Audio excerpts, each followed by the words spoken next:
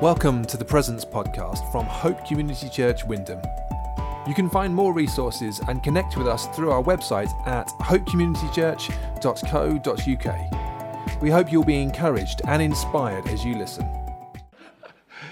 Good morning, everybody at home. Good morning, everybody here this morning in the building. We are continuing our Bible teaching series in Eiljah and Elisha, the life of. And our passage this morning is chapter 18 of 1 Kings, and it's verses 41 to 46, which we shall read in due course. So far in this series, where have we got up to? Well, we've seen how God has brought drought on the land of Israel through the action of the prophet Eiljah. And I guess the parched land echoes the spiritual state of the people. They're dry, spiritually dry. And after three and a half long years, the prophet calls the king, Ahab, his false prophets, and the people to Mount Carmel. And last week, we saw how God demonstrated his power as fire fell on the sacrifice that Elijah had set up. Now, reminiscence here, half a lifetime ago, before a 2-month sabbatical, I spent a fascinating day with Bible teacher David Pawson. I was about to launch off to Israel for those months, and so I thought I'll just chat to him about the kind of places that I could go to when I had my visit over there. And among the places he recommended was this site on Mount Carmel. And he suggested that I get a bus from Haifa to the Druze village of Daliat, and then walk a mile along to the Eiljah monastery. And there's a precipitous path going down behind the Eiljah monastery to a large open area, probably the only possible site for hundreds, thousands to gather for this particular event in 1 Kings chapter 18. And so he said, you'll know it as soon as you see it. And he said, look out for the well. Because he said there's a well there that never runs dry, even in times of drought. And that's how Elijah was able to soak the sacrifice in a time of tremendous drought. And that solved a problem for me. I'd always wondered about that. How can you drench a sacrifice in the time of drought? And so I visited there. I went on my sabbatical with a colleague, and we visited this particular site, and it was exactly as David had described. We found the well. He'd also mentioned that a Christian author by the name of Leonard T. Pearson, who often wrote travel books, had visited Carmel a few years earlier, and as he'd looked around the site, he'd picked up a very interesting piece of glass or stone. He wasn't quite sure what it was, to be honest, and he was so fascinated by this piece of stone that he picked up that he actually took it to the Hebrew University in Jerusalem to be examined. And after a day or two, he was called back, and the scientist there said, "Where on earth did you find this?" And he explained where he'd found it, and he said, "Well, you have brought to me a piece of 9th century BC pottery fused with limestone by indescribable heat. Something akin to nuclear fusion." Now, that's the kind of story David Pawson loved. And I went along to that site, and boy, did I look around in the stones. I'm afraid I didn't find anything quite so exciting as Leonard Pearson's piece of 9th century BC pottery. But I did go around the site, and I kept clicking with my camera. In those days, nothing digital, I'm afraid. You had to wait many a week before the negatives were produced. But then when the film was developed, at first I was quite disappointed because I found that light had crept into one of the negatives. But my disappointment gave way to actual joy because I realized that God had given me a lovely visual aid for fire falling from heaven. Because there the light was just beaming right down into the very rocks where Elijah might well have stood on that famous occasion when God sent fire from heaven. And fire, of course, is a frequent metaphor for the power of God, often in revival. And that's why I used that recently for that series of short videos on historic revivals and how prayer is a common feature in all of them. Fire from heaven. But you know, rain is also a metaphor for God's abundant blessing being poured out. And here we have it this morning in our passage of Scripture. After the fire, it was time for the rain. Now that the people had returned to God, the question is, would there be rain? Because I guess rain at this precise moment would be as miraculous as fire falling from heaven. After 3.5 years of drought, rain at this precise moment. And so this is still life on the edge for the prophet Elijah. His job is only half finished.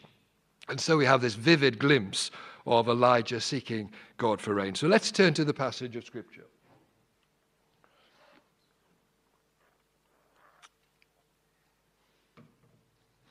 Now Elijah said to Ahab, "Go up and eat and drink, for there is a sound of the rushing of rain."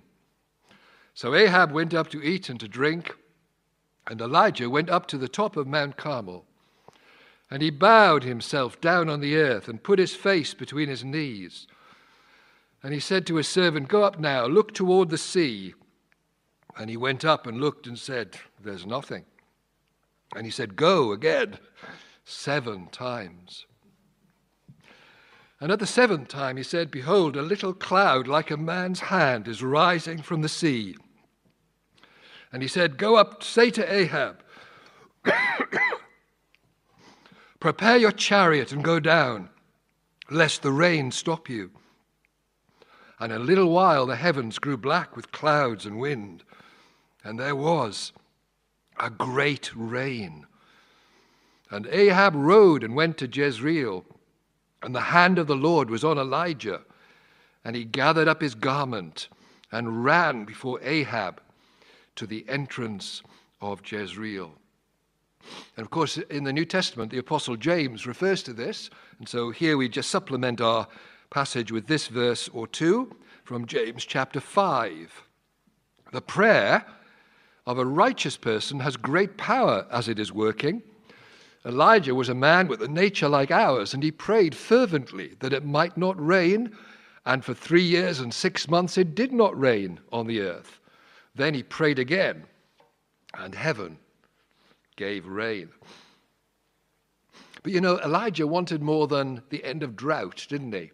His prophetic passion was for a revival of spiritual life, a revival of spiritual life. And in the Bible, rain, of course, is a blessing physically for the land, but is also a blessing spiritually. It's a spiritual blessing. Rain brings growth, it brings refreshment, and it brings fruitfulness.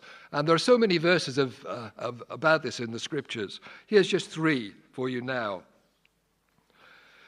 Psalm 72, verse 6. "He shall come down like rain upon the grass, before mowing like showers that water the earth." Who will come down? He will come down.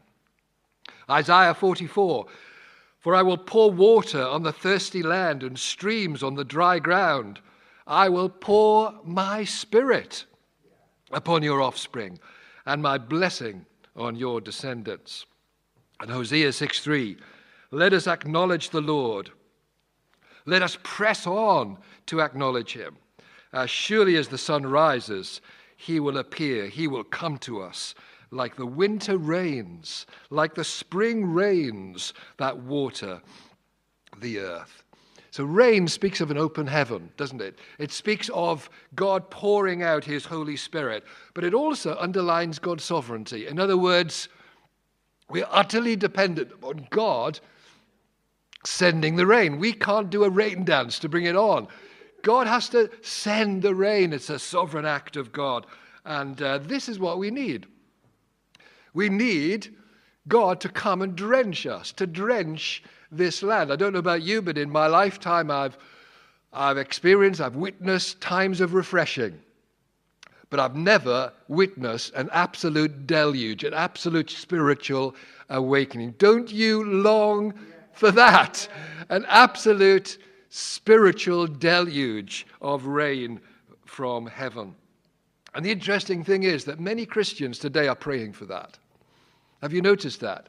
All around the world, there are many, many Christians in the midst of pandemic praying for an outpouring of God's Holy Spirit on the land that they live in. Now, let's look at Elijah this morning, because there's so much to learn from spiritual giants. And here we have a spiritual giant this morning. And first of all, in that text, I wonder if you noticed how Elijah hears the rain before anyone else. Did you notice that? Elijah said to Ahab, "Go up and eat and drink, for there is a sound of the rushing of rain." The Good News Bible says, "I hear the roar of rain approaching." And I don't think it was that he'd heard the distant rumble of thunder. This was the hearing of faith. The hearing of faith. And Elijah knew that God keeps his promises. God's covenant promise, you can read it in Deuteronomy 11, is that when God's people return to him, when God's people are with him, depending on him again, he will send the rain. The land needs rain, but the people need God. And so Elijah knew the promises of God. He said, God's faithful. I know that he'll send the rain now because he said that he would. It's his covenant promise. God always keeps his promises. The sky was cloudless. There wasn't a hint of rain. But this prophet sensed the presence of the future. I love the little sentence from A.W. Pink, a Bible teacher of a previous generation, and he said, "It's the nature of this God-given grace to bring distant things close to us." Bringing distant things close to us. Can you hear the sound of people coming to Jesus week by week amongst us? Can you hear the sound of people rejoicing over mighty miracles? Can you hear the sound of angels celebrating in heaven over one person this day who comes to faith in Jesus? Can you hear the sound of distant rain coming our way? This is the kind of distant things being brought into the present. What a contrast Ahab is. Ahab, well, he heads for the buffet bar.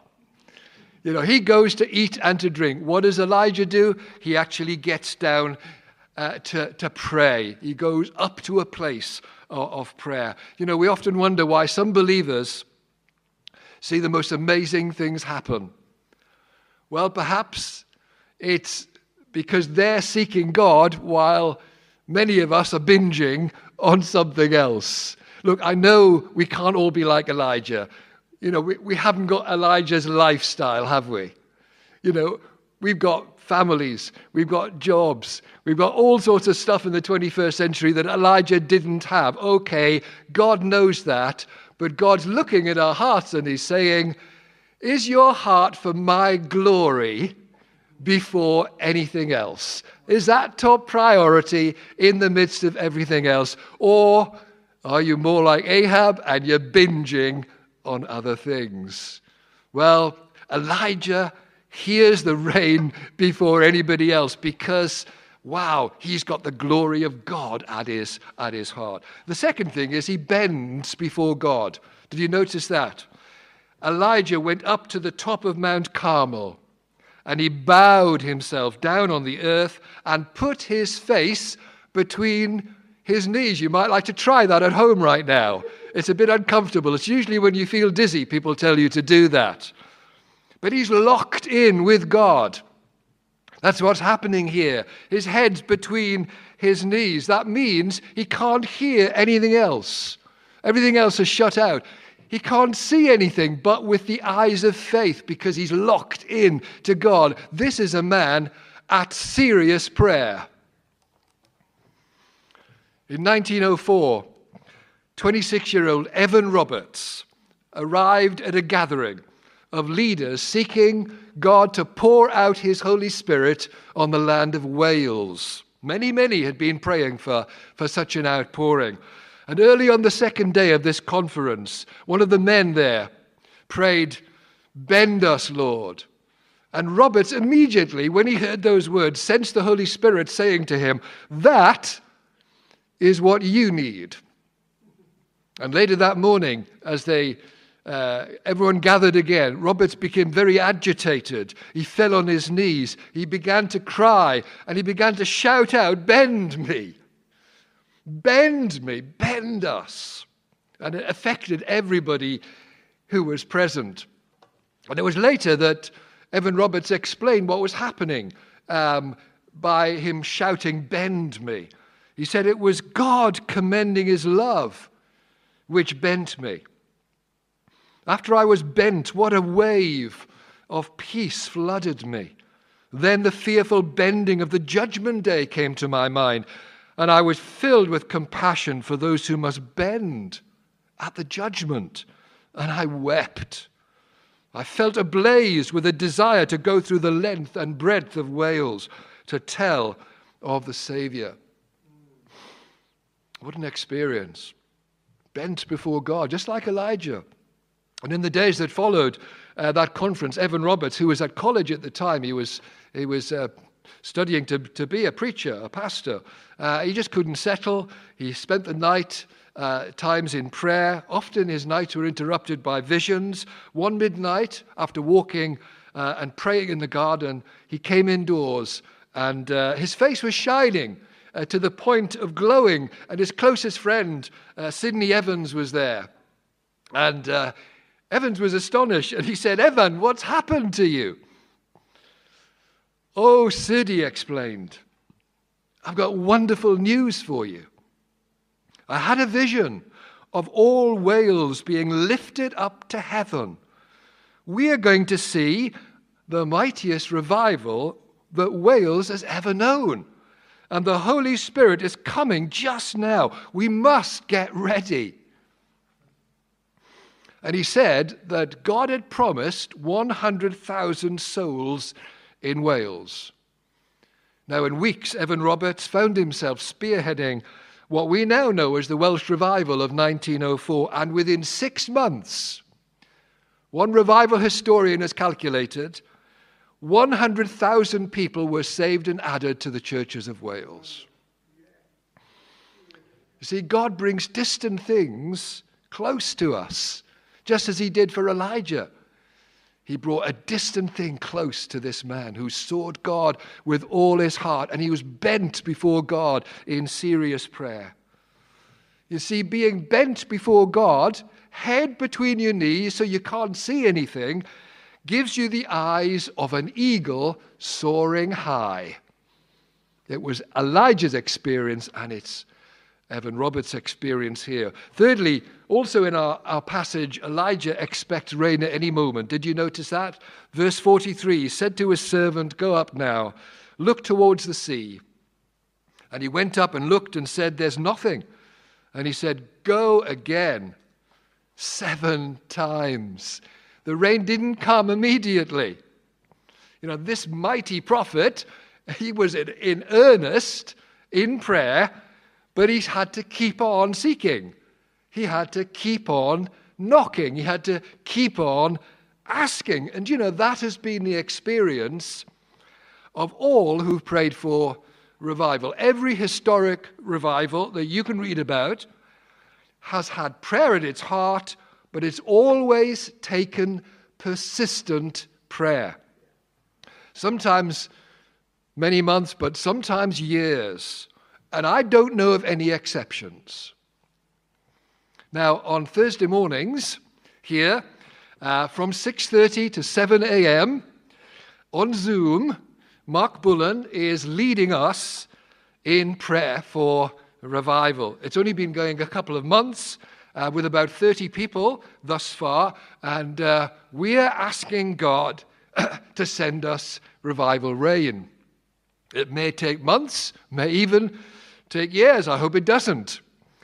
But there's time for many more to join in and pray on those mornings. Again, we haven't got Elijah's lifestyle, but most of us can set the alarm for 6:20. Maybe not every time, but most times, and be there to pray and seek God for a mighty outpouring of the Holy Spirit. But whoever and however many or few, we're going to persist. And the thing is that persistence in prayer does not need to be an endurance exercise. There is something thrilling about the fact that on any day, in any season, it could be God's time to open the windows of heaven and say, let it rain. Any day, any time. And you're there. You're like Elijah, sending his servant up. Can you see it? I'm expecting it at any time. I haven't seen a cloud yet. Well, go again. It might be today. He expected it. And then, again, fourthly, Elijah, he recognizes the significance of the small crowd when it comes. Did you see verse 44? At the 7th time he said, behold, a little cloud like a man's hand is rising from the sea. That's the servant's words. And Elijah said, go up, say to Ahab, prepare your chariot and go down lest the rain stop you. He recognizes the significance of the small cloud. I mean, what about today? Are there any small clouds visible today? Do you know, I believe there are. I believe that the clouds they're on the far horizon. The rain may not have reached us, but it's falling on other people. We can hear about it. We read about it. The rain is falling on other people. And as we pray, it comes closer. It comes closer. And Elijah, as soon as he saw the small cloud, got ready. He sprang into action. And it's already time for us to get ready. There's no point in waiting. We need to start digging ditches now to catch the water and to redirect the water. We've got to dig ditches now. And that means personally, what do I need to put in place? What do I need to get rid of so that when God does come in mighty deluge, I am prepared. I'm not going to lose it. It's like the garden. When there's been a drought, you make sure you've got those tubs out and everything else ready to catch the water. You don't want to lose it. You don't want to waste it. We need to be ready. As a church too, it's one reason why we should pray, keep praying for our elders, because it's a solemn responsibility to be getting ready for when God does break out in power. Grantley recently had a sabbatical. His theme was the making of disciples who make disciples. Boy, that is a theme about getting ready for revival. It's a mighty theme. It's absolutely essential. And so here again, Elijah recognizes this significance. And then verse 45, in a little while, I like that, don't you? In a little while. Do you like that? In a little while, the heavens grew black with clouds and wind, and there was a great rain. I'm going to tell you one of my all-time favorite stories now. True story.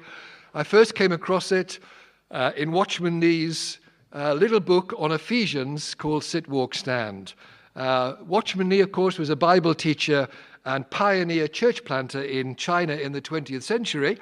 And he tells the story of during a New Year holiday in China, he took 5 men for a 15-day preaching visit to an island off the South China coast. And at the last moment, a young man, Brother Wu, joined them. And he was only 16. He'd only just become a Christian.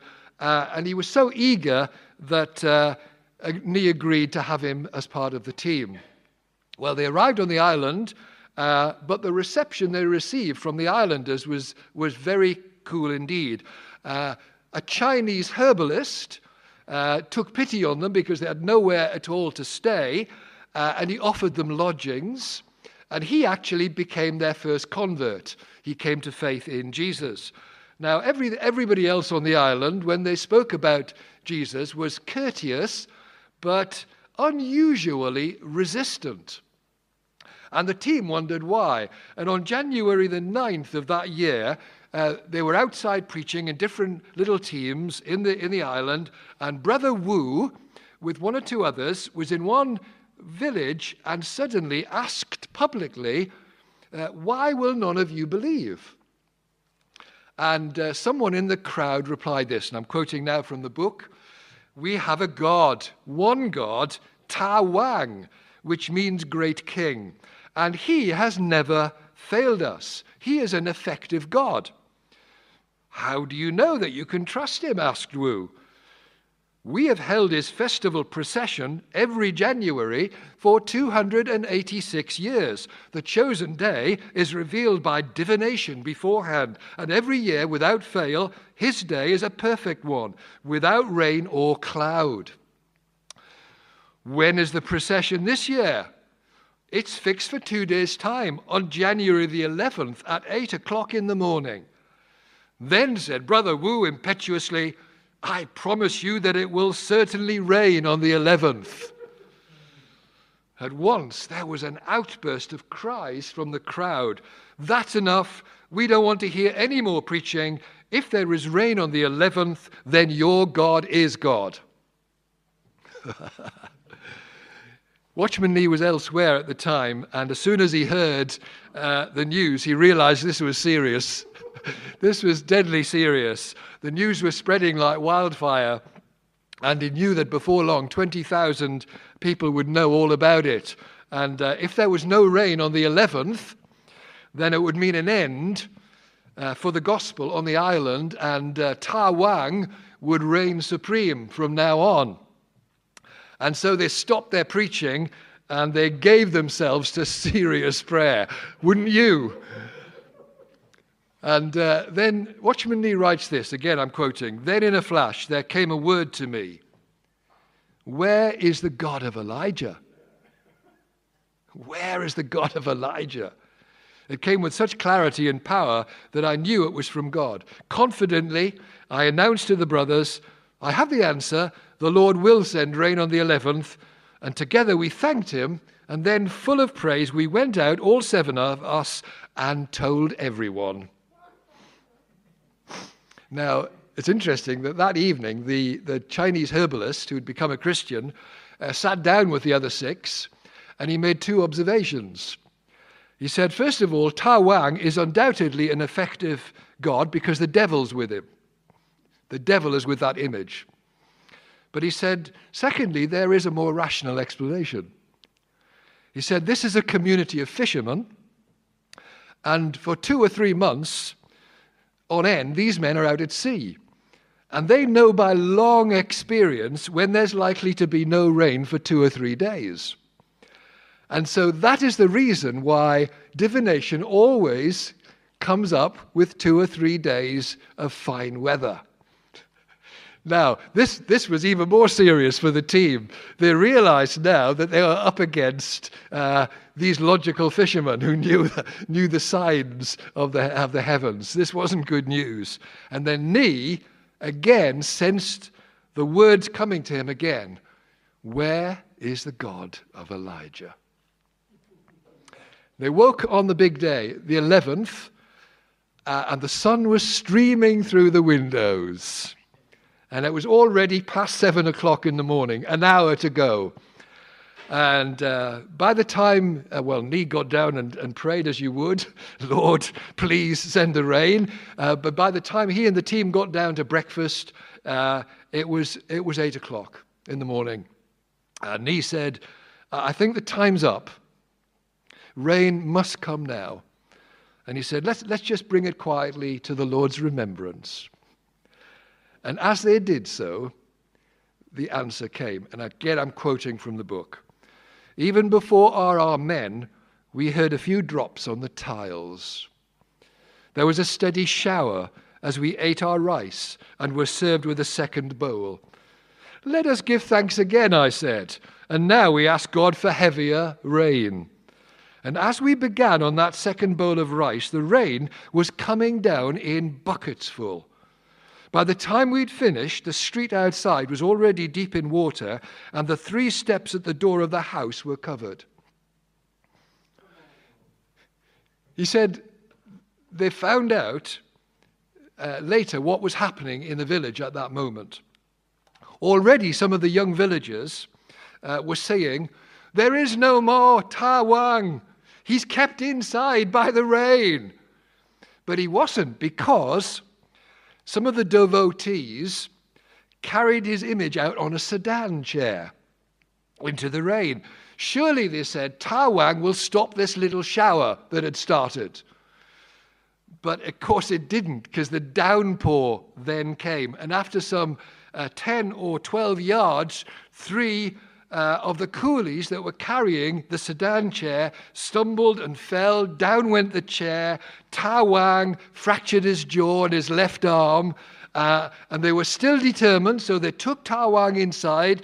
They did some emergency repairs. They put him back in the chair, and then they somehow slipped and stumbled all around the village, carrying Ta Wang until the downpour, the flood, defeated them, and they had to go indoors.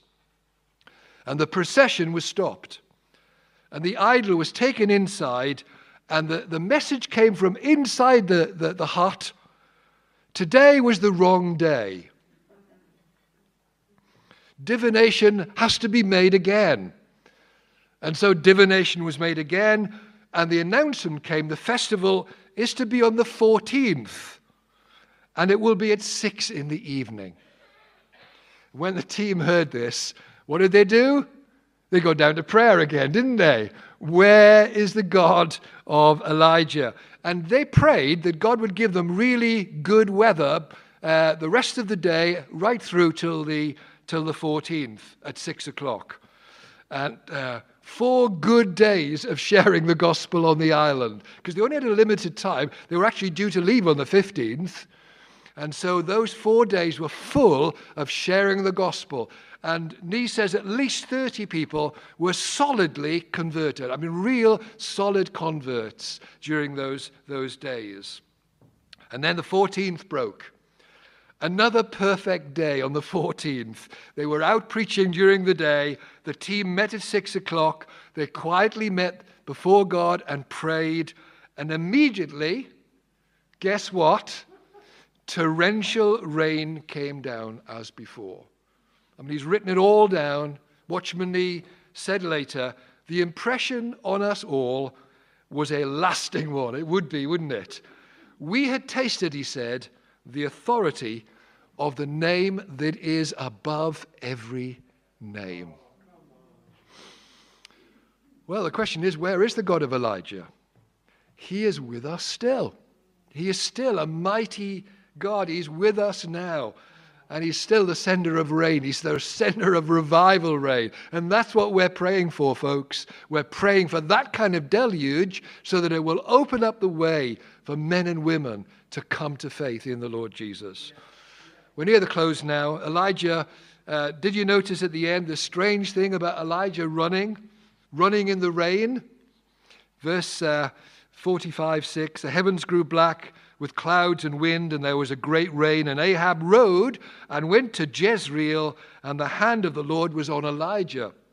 And he gathered up his garment and ran before Ahab to the entrance of Jezreel. Jezreel was his palace, or the place of Jezreel. That's something like 17 miles that Elijah runs ahead of the chariot. He's poised, he's ready to run. You know, the best Ahab can do is to make it to the palace before his chariot gets bogged down in the torrent. But Elijah is a 9th century BC Eliud Kipchoge. He's running ahead of the chariot. Why? He's running because he knows he must be the herald of what's taken place. Ahab is not a reliable witness. He must be the one who proclaims what God has done in Jezreel, in the face of Jezebel. And I love this image. The prophet running through the rain. He's a royal runner. He's a messenger of the King of heaven. Okay, the band are going to join me now on the platform again. But I just want to ask you, as we prepare to round off, what are these times of rain, of spiritual awakening all about? What's so important about them? Do you know, I love these words. I love quoting these words of pastor theologian Jonathan Edwards, who saw revival, mighty revival in the 18th century in Northampton, Massachusetts. I'm going to put them on the screen. They're the most wonderful words to turn into prayer. But I think they get to the heart of what this is all about. God sending fire from heaven or outpourings of rain from heaven. He said, God hath had it much on his heart from all eternity to glorify his dear and only begotten Son. And there are some special seasons that he appoints to that end, wherein he comes forth with omnipotent power to fulfill his praise and oath to him, that is to Christ. And these times are times of remarkable pouring out of his Spirit to advance his kingdom. Such a day is a day of his power. I'm going to ask you here in the room to stand and at home for you just to be in an attitude of prayer as we just think about this for a moment. You know, in seasons of spiritual awakening, God raises up royal messengers with a passion for Jesus. I believe God wants to ignite us with a fresh passion for Jesus this morning. And a fresh passion for the advancement of the kingdom of God. Now, think of that in terms of your street. Think of that in terms of your family. Think of that in terms of your school, your college, your wider circle of friends. A passion for them to know the Lord Jesus Christ, not only for their lives to be changed, but their eternity to be changed. An eternity that is not under judgment, but that is now lived in the presence of the King of Kings and Lord of Lords. Don't you want to be a royal messenger? Don't you want to run through the rain? Holy Spirit, anoint us and ignite us, we pray. Do you know, I believe there are many of us who are going to be freshly impassioned as we do pray for revival. And you may not feel like it, one little ounce at the moment, but you get into that prayer room and you see God, what God will do. You see how he will ignite your heart, ignite your spirit, give you new desires, or reignite old desires that have died down. Oh God, do it, we pray. We are longing for you to pour out your Spirit, to send a deluge, so that we too might be royal runners, messengers of the King of Kings, running in the revival rain. We pray for it. We ask you for it. In the name of Jesus. Amen.